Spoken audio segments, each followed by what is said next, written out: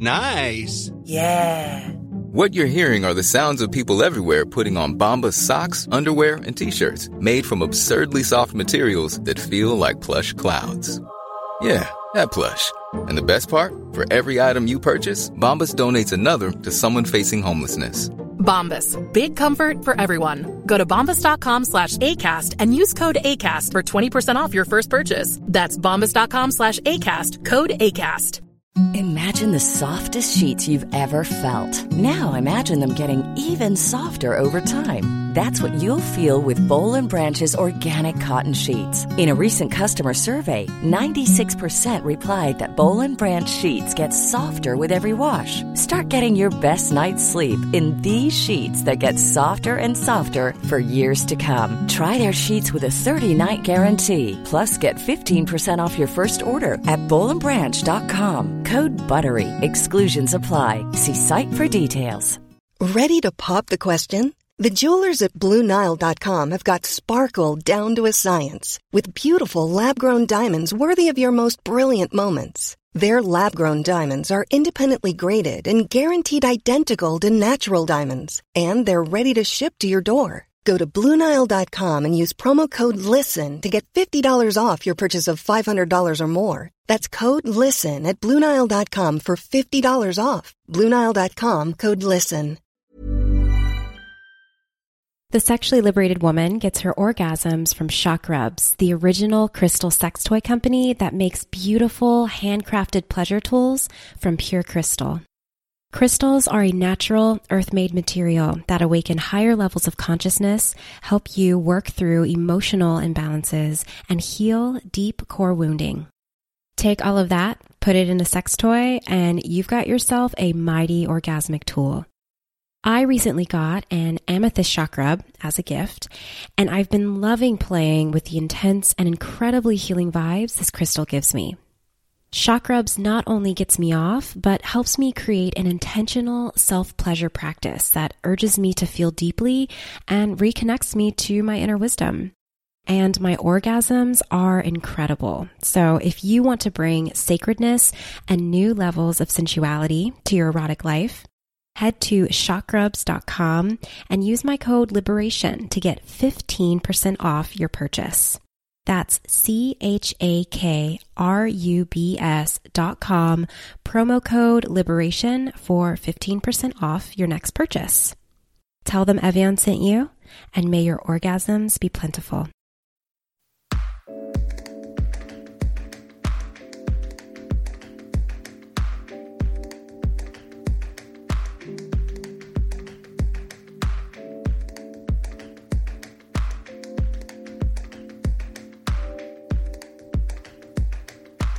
Hey everyone, I'm Evian Whitney, and this is The Sexually Liberated Woman. Today, you're going to get some stellar sex advice from a very, very special guest. She is a noted sex educator and sex activist who's been featured in places like Cosmopolitan, The Huffington Post, Bitch Magazine, Refinery 29, Girl Boss, and BuzzFeed. She's a speaker and teacher who's taught workshops from the West Coast to the East Coast. She's a sexuality doula who's helped thousands of women and femmes release sexual shame and come into a sexual expression that is liberating, empowering, and healing. Please, everyone, put your hands together for the one, the only, me. Yes, it's true. Today, I'm answering your burning sex questions and helping you solve your sexuality conundrums, and I'm so excited. But before we get into that, I have someone I want to shout out. Every episode, I like to take a quick moment to give love to everyone who's giving this podcast literal life with their precious coins via Patreon. And there's actually just one very special person I get to shout out this week, and it goes to Alistair B. Thank you so much, Alistair, for becoming a brand new patron of The Sexually Liberated Woman. I so appreciate you. And if you want to support the Sexually Liberated Woman, you should become a patron. You can do that by going to patreon.com/SLW podcast, where you can chip in as little per month as $1 to help keep this podcast vibing and thriving. And for everyone who donates $5 a month or more, you'll get some special perks, like 15% off all of my past and future courses and exclusive sneak previews of upcoming episodes. So if you want to help sustain this podcast, go to patreon.com/SLW podcast and become a patron. I mean, you already know you love this podcast and it's cuffing season, so let's make it official. Show your devotion to me. Okay, so a few weeks back, I went on Instagram and invited my followers to ask me their burning questions about sex and sexuality so that I could answer them on the show. I got a ton of great questions ranging from virginity to threesomes to orgasm troubles, and I seriously can't wait to dive in. But before I do, and because this episode is titled Ask a Sexuality Doula, I thought it would be kind of helpful if I actually explained what the hell a sexuality doula is, because some people get it immediately when they first hear it, and others are like, wait, what? You help give birth to people's sexualities? And honestly, that's not that far off. Essentially, I guide people into birthing their sexual awakenings, except that the word birth is not being used literally here. It's more of a metaphor. I think we're all familiar with a birth doula, someone who assists and supports someone through their pregnancy and birthing process.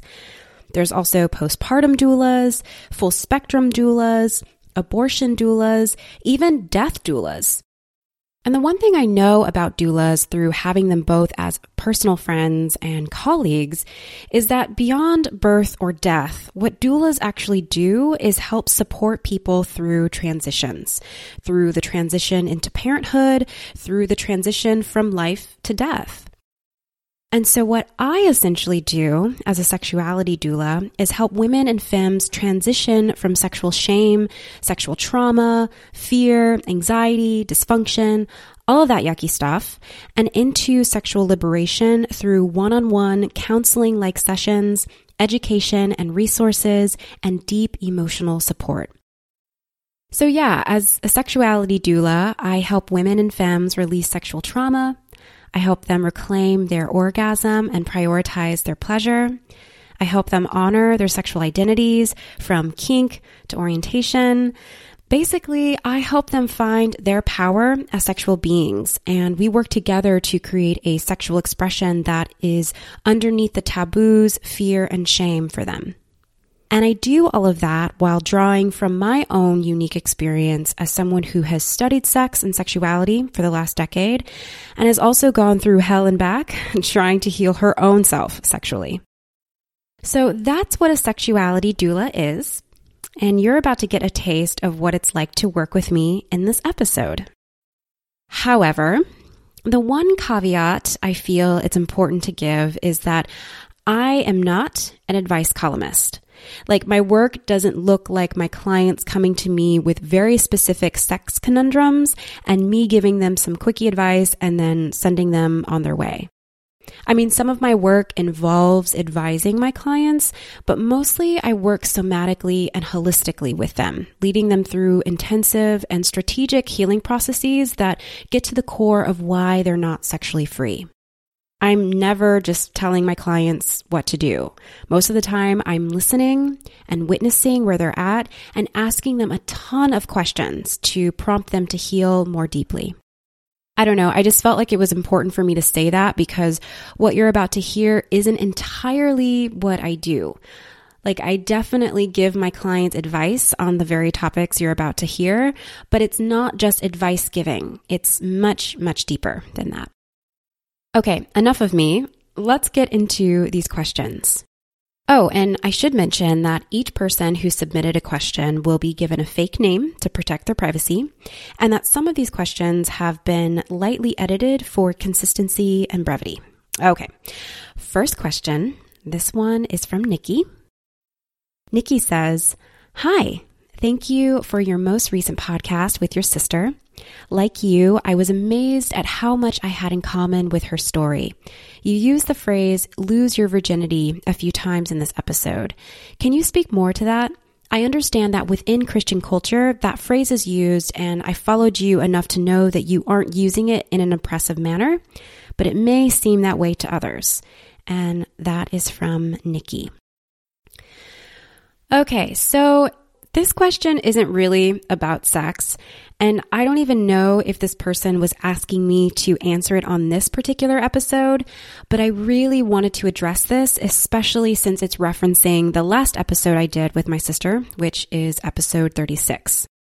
And Nikki, you are so right. I was using the term lose your virginity all over that episode, which was completely disappointing and also really unintentional. I didn't even realize I was doing it until you brought it up, which goes to show how deeply sex-negative language is embedded in our vernacular. Even my own, as someone who does this shit for a living and doesn't at all subscribe to that notion of lost virginity. The reason the phrase losing your virginity is problematic and ridiculous is because virginity itself doesn't exist. Virginity is a social construct that was created to control and shame the sexualities of women predominantly, although men have been shamed for this too. And in me and my sister's case, which is what we were talking about in the episode, virginity was used as a tool to measure our worth and desirability as young Christian women. Basically, virginity and the concept of sexual purity is a total scam, and to place emphasis and emotion on this made-up thing is deeply harmful and unhealthy. And for anyone who's interested in this topic, I highly recommend watching the TED Talk called The Virginity Fraud. Just do a Google and you'll find it. So yes, I definitely know all of this. I'm constantly preaching against the virginity myth, and even I still have trouble ridding myself of this stupid phrase. In my defense, the concept of virginity and purity has been with me and in my vernacular for over 20 years of my life. And it was only recently that I began unlearning a lot of the sex-negative nonsense that was passed down to me by religion. But still, that doesn't excuse it. And I apologize to anyone who was harmed or weirded out by me saying that. I'll definitely do better. And thanks, Nikki. I appreciate you bringing that to my attention. And speaking of virginity, here's a question from Marcia. Marcia says, how does one as a virgin navigate the space of being sexually liberated? Mostly along the lines of having sex, intercourse, and detaching and decolonizing oneself from viewing sex as a sin or something that shouldn't be done. I'm at a stage where I'm working towards sexual liberation and love the fact that I'm a sexual being. But when it comes to going the full way and having penetration, my body just doesn't allow me to get there. Any advice? And that's from Marcia.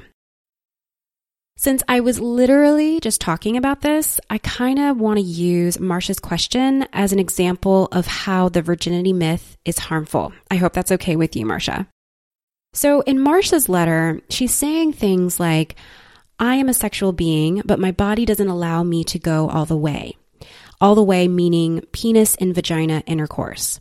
What the virginity myth essentially does is invalidate someone's, usually a woman's, natural sexual expression by saying you're only a full sexual being if you've gone all the way. It basically places sexual experiences on a hierarchy, with penis and vagina sex being the be-all, end-all act that signifies some arbitrary notion of having achieved sexual maturity. And also, to measure someone's lack of virginity by whether or not they had penis and vagina sex is especially silly because it's ridiculously heteronormative. By the myth standards, people who have never had penis and vagina sex, either because that's not their ministry or the sex that they have doesn't include those parts, are virgins. It just doesn't make sense. Anyway, I'm getting on a major tangent here. I'm sorry about that, Marcia. I just really wanted to say all of that. So there are a couple questions in there that I think you're asking. One is how to navigate sexual liberation as a virgin. And the other, I think, is how to explore penetration in sex, because it sounds like something that you want to do. It sounds like something you want to try. First things first, I would encourage you not to base your sexual liberation or sexual beingness on whether or not you have had penetrative sex. Not just because of everything I've already mentioned regarding the virginity scam, but also because it sounds like it's doing a huge disservice to who you are as a sexual being by placing those shoulds onto your sexuality. I mean, you said so in your own words that you consider yourself a sexual being outside of penetrative sex. And I think that that can be enough. I think that should be enough. So first and foremost, validate your experience as a sexual being and give yourself permission to be a fully expressed sexual being outside of penetrative sex.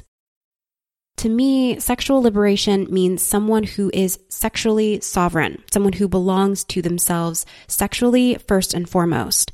So virgins can be sexually liberated. Celibates can be sexually liberated. And you can be too. I also think that giving yourself this kind of permission would be one way of decolonizing sexuality for you. So there's that.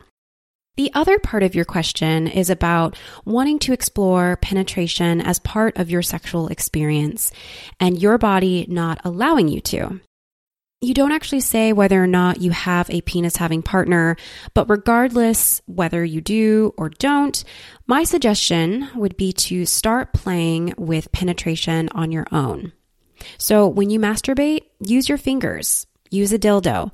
Start creating a relationship with penetration outside of the pressurized experience of trying it with another human.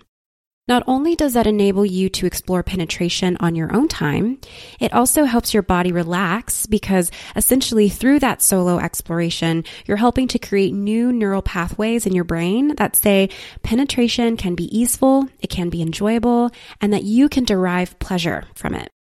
Also, penetration is best done when you're fully aroused, and that might be one of the reasons why your body doesn't seem to be letting you explore it. So make sure you're fully aroused. How do you know when you're fully aroused? That's up for you to be curious about and explore with your own body. So get to masturbating. Oh, and don't forget to use lube. Even if you think you don't need it, lube just makes everything about sex feel better.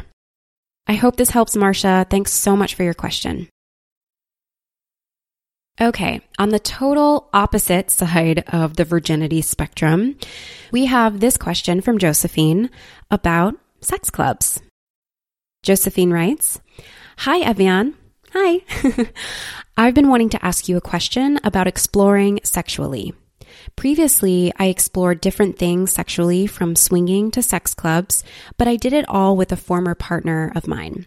Now that we are no longer sexually engaged, I want to explore sexual activities by myself, but I'm afraid to give myself permission to do so out of shame, fear of safety, and lack of knowledge of where to start.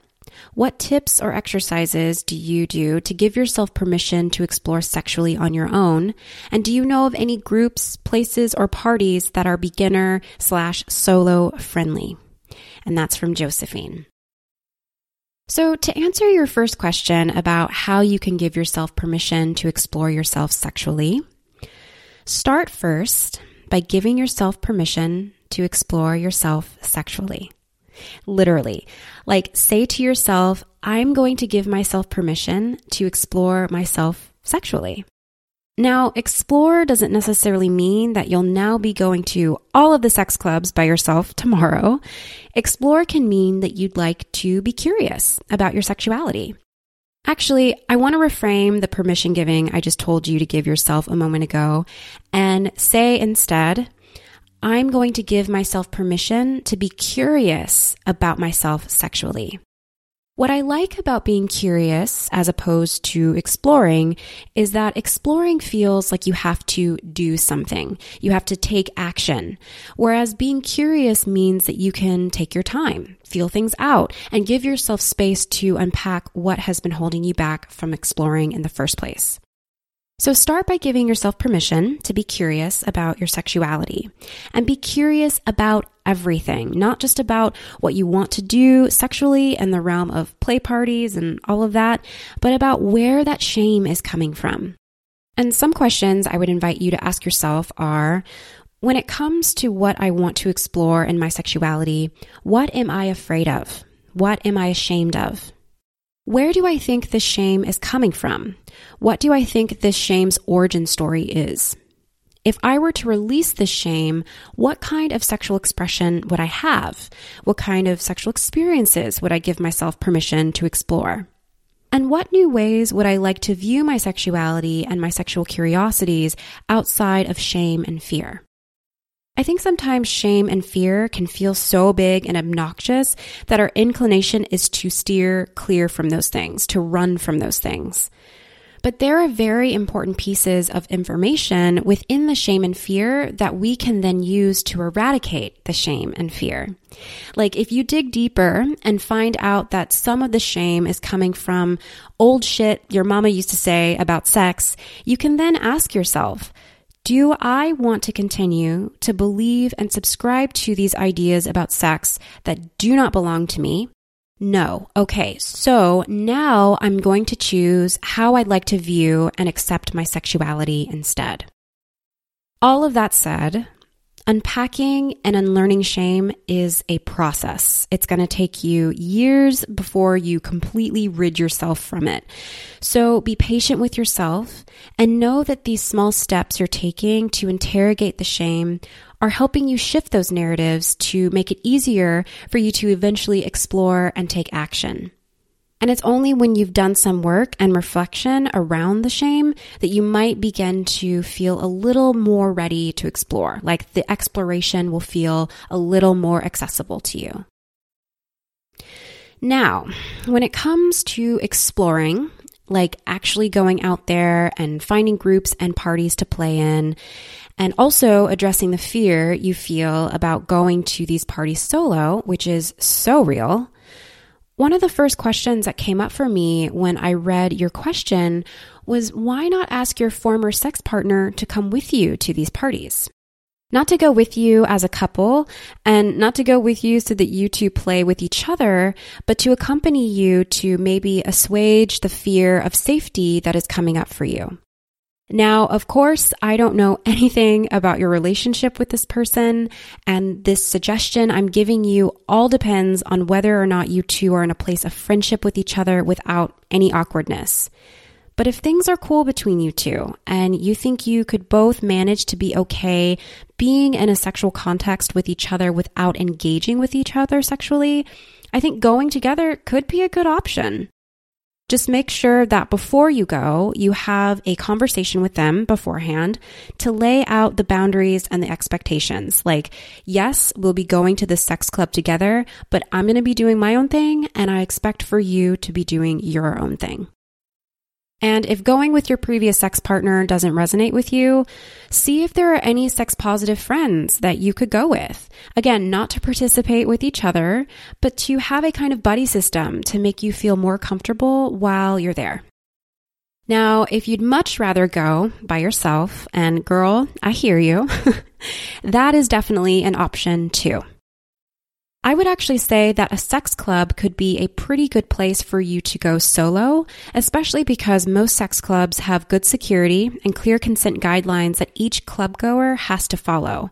I mean, the whole point of sex clubs is for you to have a designated space to explore your sexuality, where folks are then hired by the club to make sure your experience is as safe, comfortable, and pleasurable as possible. This isn't across the board, obviously, and I would urge you to do some research on the sex club you want to go to and make sure the club is committed to the safety and consent of the club goers. You can even communicate with the sex club before it opens and express your concerns to them.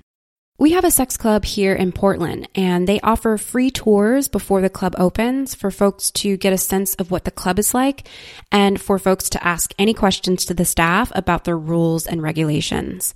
So you might check to see if the sex club you want to go to offers that and see about scheduling a tour with them. And if they don't offer tours, definitely give them a call and email them with the questions and concerns you have. That's what they're there for. They're there to answer those questions.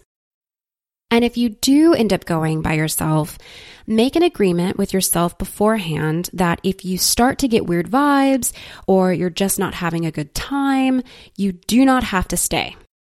There's no pressure for you or for anyone to go to a sex club and do stuff if you don't want to. It might also be helpful to make an agreement with yourself the first time you go solo that you're not going to be a participant, that you're not going to be doing sex stuff with other people, that you'll be more of an observer just to get a feel of the space and the vibe of the people in it, as well as the feel and the vibe of how you respond in that space. Basically, take any pressure off of yourself about having to do anything while you're there. Again, kind of going back to what I said earlier about exploring versus being curious, make being curious the intention when you go to the club by yourself for the first time. And if you love it and you dig the vibe as you're observing, go back again, take off all your clothes, and be the life of the party. Okay, the last thing I wanted to mention is that if you're looking for sex-positive groups and play parties in your area, go to your local sex shop and ask about their upcoming events. If they have some, I guarantee you'll find people there that you can connect with, and you can ask them about the communities they're a part of. Another thing you can do that I've done in the past is look for meetups in your area that focus on sex positivity and kink-related events. Meetup.com is a great place for this, and some keywords you can search for in your area to find these communities are kink and BDSM, swinging, polyamory, and non-monogamy. Even if kink and BDSM or polyamory isn't quite what you're interested in, the people in these groups are tapped into the sex scene in your city, so you're bound to find something. So check them out. Go to one of their platonic meetups, also called Munches, and meet some new people. Okay, I hope this helps, Josephine. Thank you so much for your question, and have so much fun being curious about and exploring your sexuality. All right, next question is from Zora, and she writes, "Hi, Evyan. I love your podcast and your Insta account." Oh, thanks. "I've been with my husband for 17 years, and this year we decided to open our relationship. I've been seeing a younger guy that I like a lot, who I've been having incredible sex with. I now really want to explore the queer side of my sexuality, but have never been with a woman before, and I am nervous but very excited about making it happen. I'm not nervous about eating pussy." I'm sorry, I don't mean to laugh. It was just like very, in my face. Okay. "I'm not nervous about eating pussy.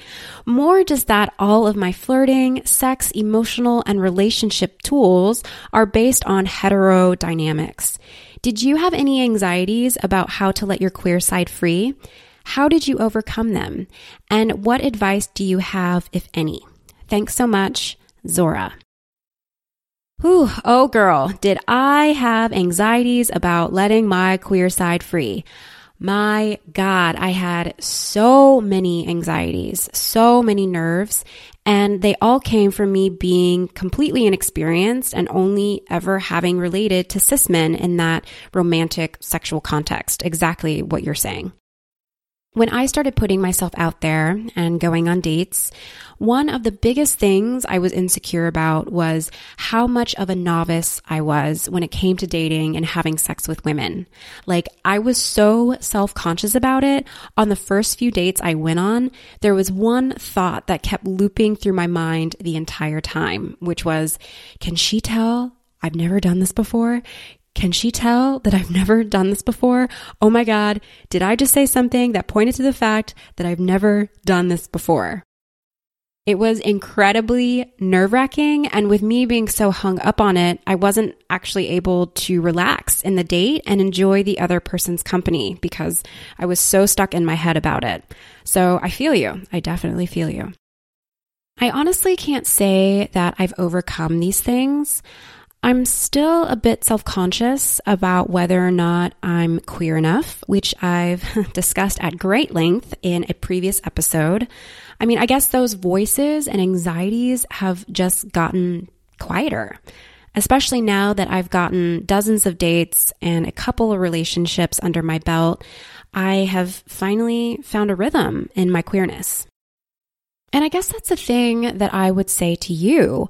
It's going to take time for you to figure all of this stuff out. It's going to take time for you to feel comfortable flirting with a woman and being in a romantic sexual context and queer relationships. It's going to take time for you to figure out how to be a queer person in general. And I think that's what's really underneath all of this. There's a lot of things you don't know, and the not knowing is what gives us anxiety. But that anxiety begins to dissipate the more experience you have. So my advice for you would be to embrace the wild unknown and get yourself out there so that you can discover and uncover those things about yourself. And have fun with it. I think that's the one thing I wish I had done a better job of when I was first starting to date and relate in a queer way, was that I put so much goddamn pressure on myself that I forgot to have fun. As nerve-wracking as it is, there's a lot of joy and excitement in getting to discover something and someone for the first time. So have fun and don't be so hard on yourself. Also, seek out help and dating advice from your fellow queer community. One of the best things that helped me feel a little bit better about being a novice was hearing from all of my queer friends that they had been there too. So having their guidance and affirmation helped lessen the anxiety. Oh, and lastly, if you haven't already, go to my favorite queer lifestyle website, autostraddle.com. That's auto as an automobile and straddle like you're straddling a horse, autostraddle.com, and check out their archives. They've got amazing articles with dating advice that I have definitely used right before I went on a date. Good luck to you, Zora. Thanks for your question. Okay, I need a tea refill, so let's take a quick break and I'll be back with more of your questions.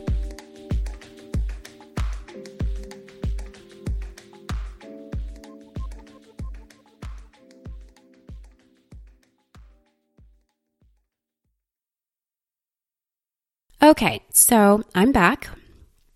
I have refilled my tea and I'm ready to dive into more of your questions. And these next couple of questions are going to feature a topic that literally almost all of you want my advice on: orgasms, why you're not having them, and how to have more of them. Orgasm challenges come up a lot in my work, so I'm not at all surprised that so many of you are struggling in this area. But full disclosure, usually when I'm in session with a client and we're talking about their difficulty achieving orgasm, there's usually a lot of things that could be the cause of that. So in session, I ask a lot of follow-up questions to help me get a clearer understanding of what exactly the trouble is, what's happening in the body, what's happening in the mind, what kind of relationship they have with their partner, all of those things. Unfortunately, because this is in an advice format and we're doing this via a podcast where you guys can't talk back to me, I'm not able to get that additional information, but I'm going to do my very best to tackle these just the same. Okay, this one is from Rosa. Rosa says, I am one of those people who can't get out of my head when I'm having sex with a partner. It's like every time it starts feeling really good, I become hyper self-aware and I feel anxious about what I look and sound like. And even when I let go of that, there's still this block anytime I realize I am experiencing real pleasure. This also happens when I'm solo.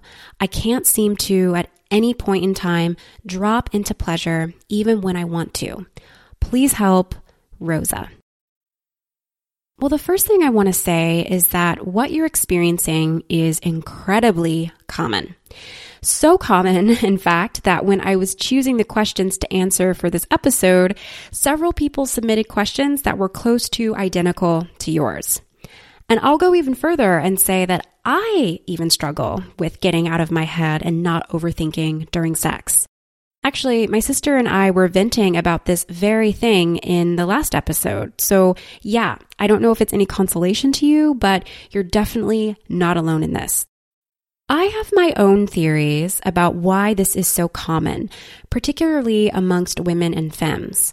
Like maybe it could stem from the fact that we've been so conditioned to perform sex for the pleasure of other people that when it comes time to have sex, we have a hard time being in it because we're totally preoccupied with our performance, how we look, how we sound, what our bodies are doing, etc.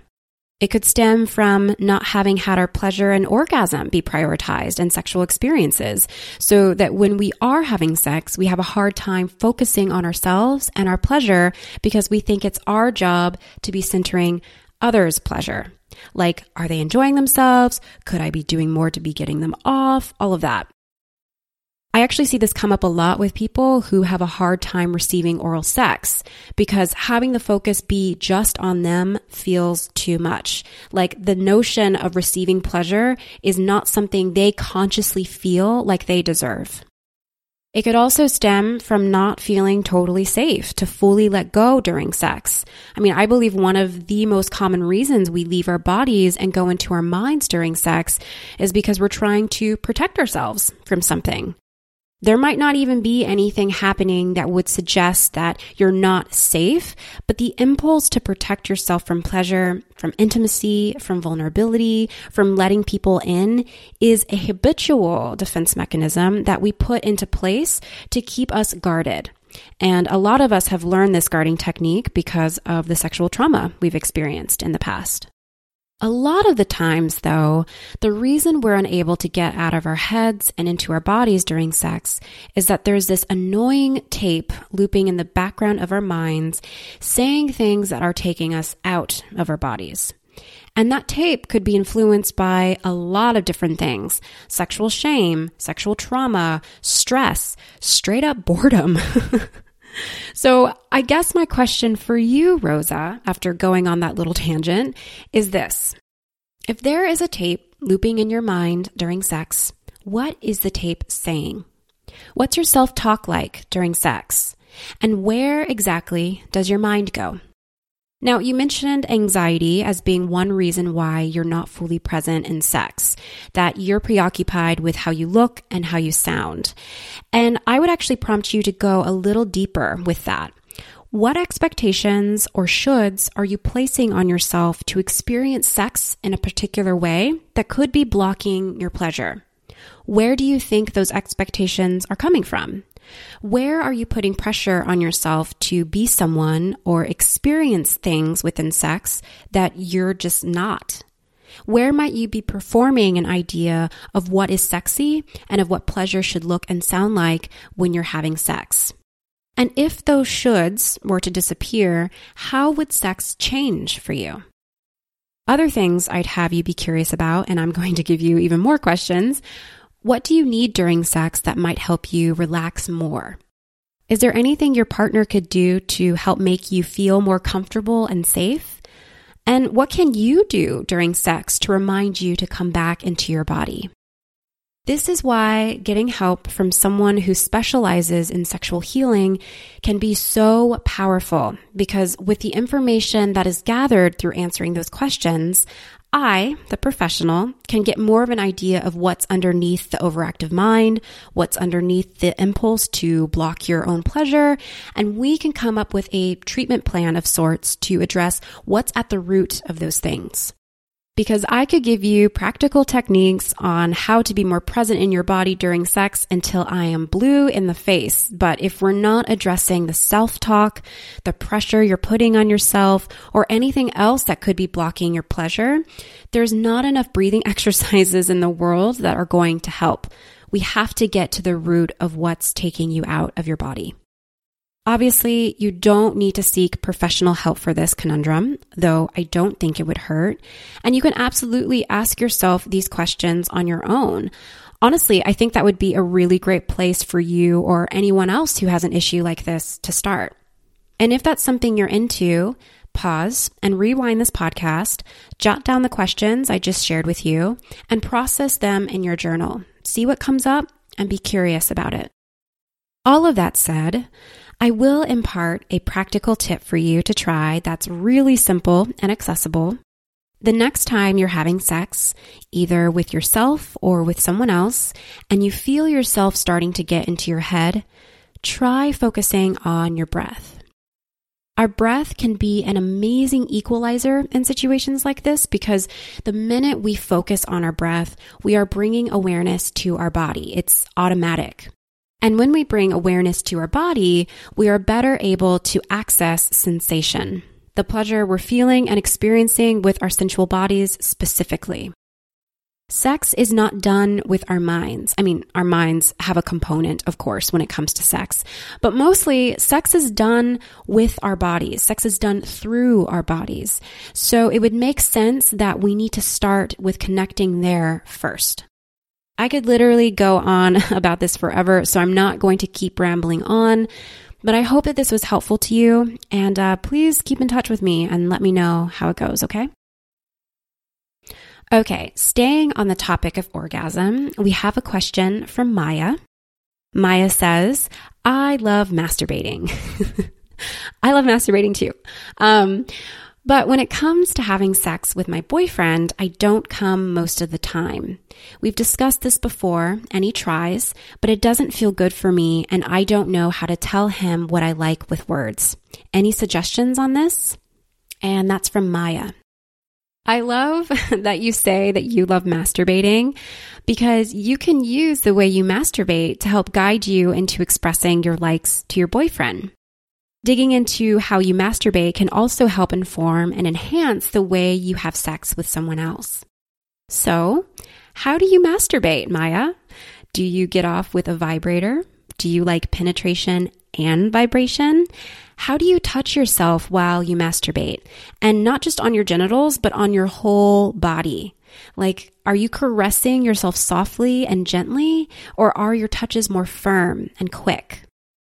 What parts of your body, when touched, turn you on? And how do you like to be touched there? Do you like to use lube? Do you watch porn? Basically, what do you do to get yourself in the mood? What do you do to get yourself off? The next time you masturbate, this is what I want you to do. I want you to take a lot of mental notes. Notice how you're showing up while you're masturbating. Notice what's helping to fuel your erotic imagination. Notice what you're doing to get yourself off. Next, after that self-pleasuring session, write all of those notes down. Paint a graphic picture of how you make yourself come and be very specific about it. Spare no details. After you've got all that down, next, I want you to think back to a recent time when you had sex with your boyfriend where you didn't have an orgasm or the sex didn't feel good to you. What was happening then? What was your boyfriend doing to try to get you off? How was he touching you? What position or positions were you both in? Were you fully aroused or not even close? Also think about the things you wish you could have done instead that might have helped you get there, that might have made the experience more enjoyable for you. Did you need more time? Did you need more foreplay? Did you need more lube? Was a position you were in not doing anything for you? Again, take all of the notes. Okay, actually, I'd like to take a quick but relevant detour to mention that more than 70% of women do not reach orgasm from penis and vagina sex alone. I'll say that again. More than 70% of women do not reach orgasm from penetration alone. And that has nothing to do with them, but more to do with technique. The vagina, and I'm talking about the actual vaginal canal, is not by design constructed for orgasm. The clitoris, however, with its 8,000 nerve endings on the external glands and an even bigger internal pleasure network that wraps itself around the vagina, is. I wanted to say all of that to address the many questions I got from folks who are beating themselves up about not being able to orgasm through penetration alone, thinking there's something wrong with them and that they're broken. And I beg of you, please don't. You are not broken. The patriarchal system that has put male sexuality as the default and placed vaginal orgasm on a pedestal is what's broken. Especially because the vaginal orgasm is widely considered to be a myth. But I'm not even going to get into all of that right now because I'm already way off track. Anyway, back to you and your question, Maya. So after you've done a kind of inventory of the sex you have with yourself and an inventory of the most recent sex you had with your boyfriend that didn't result in orgasm, the next thing I'd like for you to do, if you feel comfortable to do so, is share some of those notes with your boyfriend. Maybe in a letter form, since you say it's hard for you to tell him what you like in words. I'm a huge proponent of writing letters or notes when we're having awkward conversations about sex. It's just a great way to take the pressure off of you to say the right thing in the moment because you can really take your time and give yourself as much space as you need to be deliberate and intentional with your words. And you can share this letter with your boyfriend in a cheeky way too. It doesn't have to be a serious sit-down conversation where you read the letter to your boyfriend like you're reading a resume. Although reading the letter to your boyfriend could be a good idea if you bring some playfulness to it. I'd also like to encourage you to invite him to share with you what he likes and how he'd like to be touched by you during sex to give him the opportunity to express his needs. Because what you'll be initiating here is more than just you reading off how to get you off, but a much larger conversation about sex and consent that the two of you will be having together. So I like the idea of inviting him to share with you what his own desires and needs are. But the biggest piece of advice I would give you when you're starting this dialogue is to make sure that you have this conversation outside of the context of sex. So many of us only have these important sex talks while we're in the act of sex, which can still be effective, but I think taking these conversations out of the bedroom help ensure that the conversation is being fully heard and honored by both parties. I also just think that having sex talks outside of the context of sex helps normalize having conversations about sex with everyone, not just our partners. I think we all should be talking about sex more to each other, and having this kind of discussion with your boyfriend would be a great gesture toward demystifying and taking the taboo out of sex talk. So that's my advice to you, Maya. Good luck to you. Thanks for your question. Let me know how it goes. All right, let's change gears a bit with this question from Joycelyn about body hair. Joycelyn says, my boyfriend and I have had so much difficulty with his aversion to my body hair from early points of our relationship that continue to bring up major insecurities for me, as he was very critical of me for it. With my girlfriend, it's the polar opposite. She doesn't mind it, thinks it's beautiful, and embraces it fully. Her and I don't have issues with intimacy because of it, while my boyfriend and I do. Lately, he has been better about it, but I could tell sex would be better for him, sans my pubic hair especially. I personally like keeping my body and my pubic hair, especially because it's coarse and difficult to groom. I want to do what's best for myself, and hair removal I do sometimes, but I hate having it tied to these feelings of self-loathing. Any advice? And that's from Joycelyn. Ooh, break up with him, girl. No, I'm kidding. Kind of.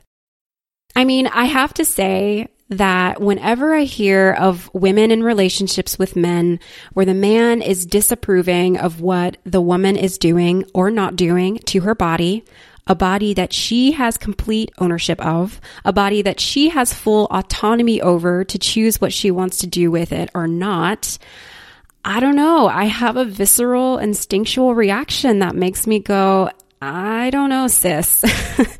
Especially because you say your boyfriend's feelings about your body hair are bringing up self-loathing in you. Self-loathing. I mean, that's a pretty strong emotion that you're taking on in response to his own hang-ups and phobias about your body hair. And you've got a girlfriend who loves you as you are, who doesn't have any issues with your body hair and embraces it fully. I mean, honestly, do you even need your boyfriend? What's wild about this too is that the men who have such strong feelings and opinions about women's pubic hair are the same men who don't ever groom or moisturize their own damn bodies, who haven't adequately washed their balls or booty holes in 3 years, and they have their nerve to take issue with our body hair. Like, really? Sorry, let me get out of my feelings and give you some actual advice that will be helpful to you. So I will say the one small positive here is that you say that despite his aversion, lately he's been better about your body hair. Now, I'm not entirely sure what that means, if he's just grinning and bearing it, or if he's actually coming to accept your pubic hair slowly but surely. But the fact that there is a slight chance that he is becoming more okay with it in time says something. There's potential in there for him to maybe unlearn the conditioning our culture has given us all, not just men, about women's body hair. And if you feel like being patient and doing some labor to help guide him in that unlearning process, you can do that by inviting him to have a dialogue with you about it. Like, hey, honey, I'm curious, why do you have such an aversion to my body hair? Where do you think that aversion comes from? And is there any room for you to grow to accept, without passive aggression, that this is what I choose to do with my own body? I would also encourage you to let him know how his aversion to your pubic hair is affecting you mentally and emotionally, because he should absolutely know that his issue has made you loathe and feel insecure about yourself. He should know how this is affecting you, that this has a lot of meaning for you, and that his aversion deeply upsets you. You could also try to educate him on why it is women started shaving in the first place, because for hundreds and hundreds of years, women completely owned their body hair. It was socially acceptable and virtually not an issue. And it only became an issue when a popular razor company in the early 1900s created a marketing campaign to help sell more of their products to an untapped demographic. So it's not that shaving was suddenly found to be more sanitary or better for our health. Shaving literally became a thing because a razor company used marketing to exploit made-up vulnerabilities and make more money, because capitalism. So you can tell him all of that to give him context about why it is this whole trend started in the first place. And you can use your own body hair as an example to help destroy any myths or fears he has about pubic hair. All of that said, all the dialogues and education in the world isn't going to change this guy's mind if a hairless pussy is his personal sexual preference. And if that's his personal preference, and that preference is non-negotiable, it's honestly his prerogative to expect that his sexual partners live up to that expectation. And if that's the case, staying with him despite his aversion might be prolonging the inevitable. Now, I'll tell you what I would do if I were in your shoes. And this is me not telling you what you should do at all, just me telling you what I would do if I were in your situation. I would sit my boyfriend down. I would look him deep in the eyes and say, listen, I know that my body hair has been a point of contention for you, which is really unfortunate because I actually love my body hair, and so does my girlfriend. I literally have no desire to change my position on my body hair anytime soon. So if this is going to continue to be an issue for you, we should look at what transitioning out of this relationship might look like, because I personally refuse to dishonor my own preferences and change my body to coddle your aversion to my pubic hair. But that's just me, Joycelyn. And ultimately, I support whatever decision you choose to make. But whatever you decide to do, For the love of God, do not shave your pubic hair or body hair for this guy. Only shave if you genuinely want to shave because it would make you feel happy and it would make you feel good, not to suffice your boyfriend's preferences. I wish you the best of luck, girl. Let me know how it goes. All right, last question. This one is from Audrey. Audrey says, I'm only 26, but I feel like I have almost zero sex drive anymore. In my early 20s, I was the total opposite. I'm in an amazing relationship and we do have sex, but I never really feel that excited about it. I really don't think it's about my partner. I just don't feel into sex lately. How do I figure out what this block is and resolve it? And that's from Audrey. Well, Audrey, you're in luck because I actually did an entire essay series on low libido and low desire on my website, sexloveliberation.com, which I will link to in this episode's show notes. I highly, highly recommend that you check out that series because I go super deep into what could be the cause of your missing sex drive, how you can begin to coax it out in a way that doesn't dishonor you, and what kinds of conversations you could have with your partner during this time of low desire.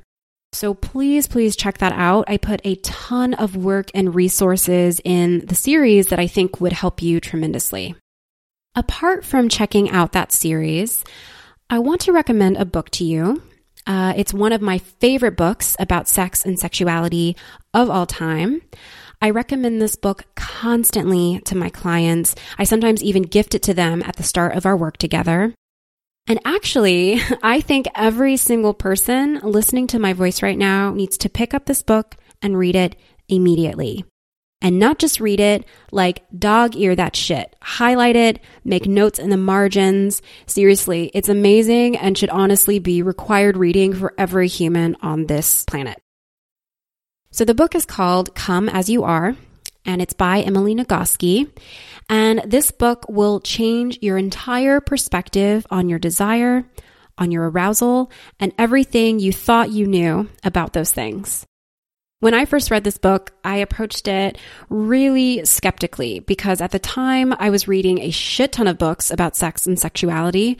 And I was like, here we go, another book that makes the bold claim that it will transform your sex life. But holy shit, it transformed my sex life. So yeah, I'm not even going to try to give a summary of this book because it'll be a huge disservice to the profound work and research that Emily Nagoski did to compose this important book. I'm just going to urge all of you to go to your local indie bookstore or your library and pick it up and begin reading it immediately. Even if you think you're totally good with your sexuality, that you don't have any issues or questions or concerns, read it. And I know it sounds like this is an ad. I promise you it is not. I have no affiliation with Emily Nagoski or her work. I just deeply believe in what she's doing and have experienced with my own eyes the power of the mad knowledge she dropped on me in the form of this book.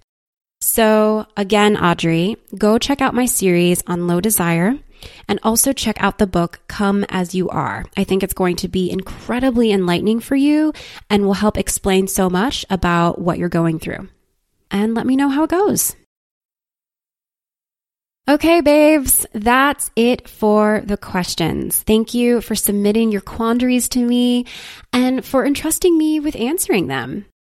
I wish that I was able to answer them all. I got so much more than these 8 questions, but trust that I will be doing this again sometime in the near future because this was a lot of fun. I could definitely do this again. And if you would like to go even deeper into healing your sexuality, if you would like one-on-one guidance and support as you begin your sexual liberation journey, I would love to help you. You can go to sexloveliberation.com/healing for information on how to work with me. I am just now beginning to open my books for the new year and would seriously love to work with you. Like, this is my favorite thing to do. It's something I'm super passionate about, and it's also my life's work. So again, that's sexloveliberation.com/healing to hire me as your sexuality doula.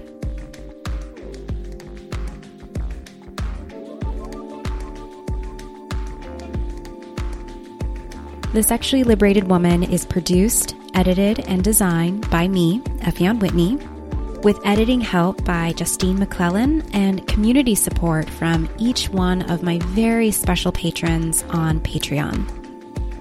If you love The Sexually Liberated Woman, I'd love it if you left me a review on Apple Podcasts. And if you want to help sustain The Sexually Liberated Woman, go to patreon.com/SLW podcast and become a patron.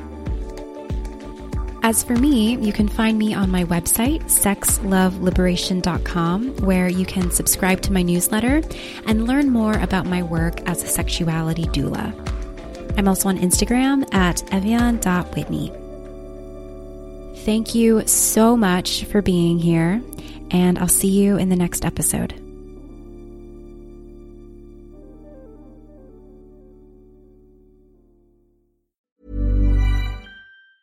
Even when we're on a budget, we still deserve nice things. Quince is a place to scoop up stunning high-end goods for 50 to 80% less than similar brands. They have buttery soft cashmere sweaters starting at $50, luxurious Italian leather bags, and so much more. Plus, Quince only works with factories that use safe, ethical, and responsible manufacturing. Get the high-end goods you'll love without the high price tag with Quince. Go to quince.com/style for free shipping and 365-day returns. Imagine the softest sheets you've ever felt. Now imagine them getting even softer over time. That's what you'll feel with Boll & Branch's organic cotton sheets. In a recent customer survey, 96% replied that Boll & Branch sheets get softer with every wash. Start getting your best night's sleep in these sheets that get softer and softer for years to come. Try their sheets with a 30-night guarantee. Plus, get 15% off your first order at bollandbranch.com. Code BUTTERY. Exclusions apply. See site for details. Mom deserves the best, and there's no better place to shop for Mother's Day than Whole Foods Market. They're your destination for unbeatable savings, from premium gifts to show-stopping flowers and irresistible desserts. Start by saving 33% with Prime on all body care and candles. Then get a 15-stem bunch of tulips for just $9.99 each with Prime. Round out Mom's menu with festive rosé, irresistible berry chantilly cake, and more special treats. Come celebrate Mother's Day at Whole Foods Market.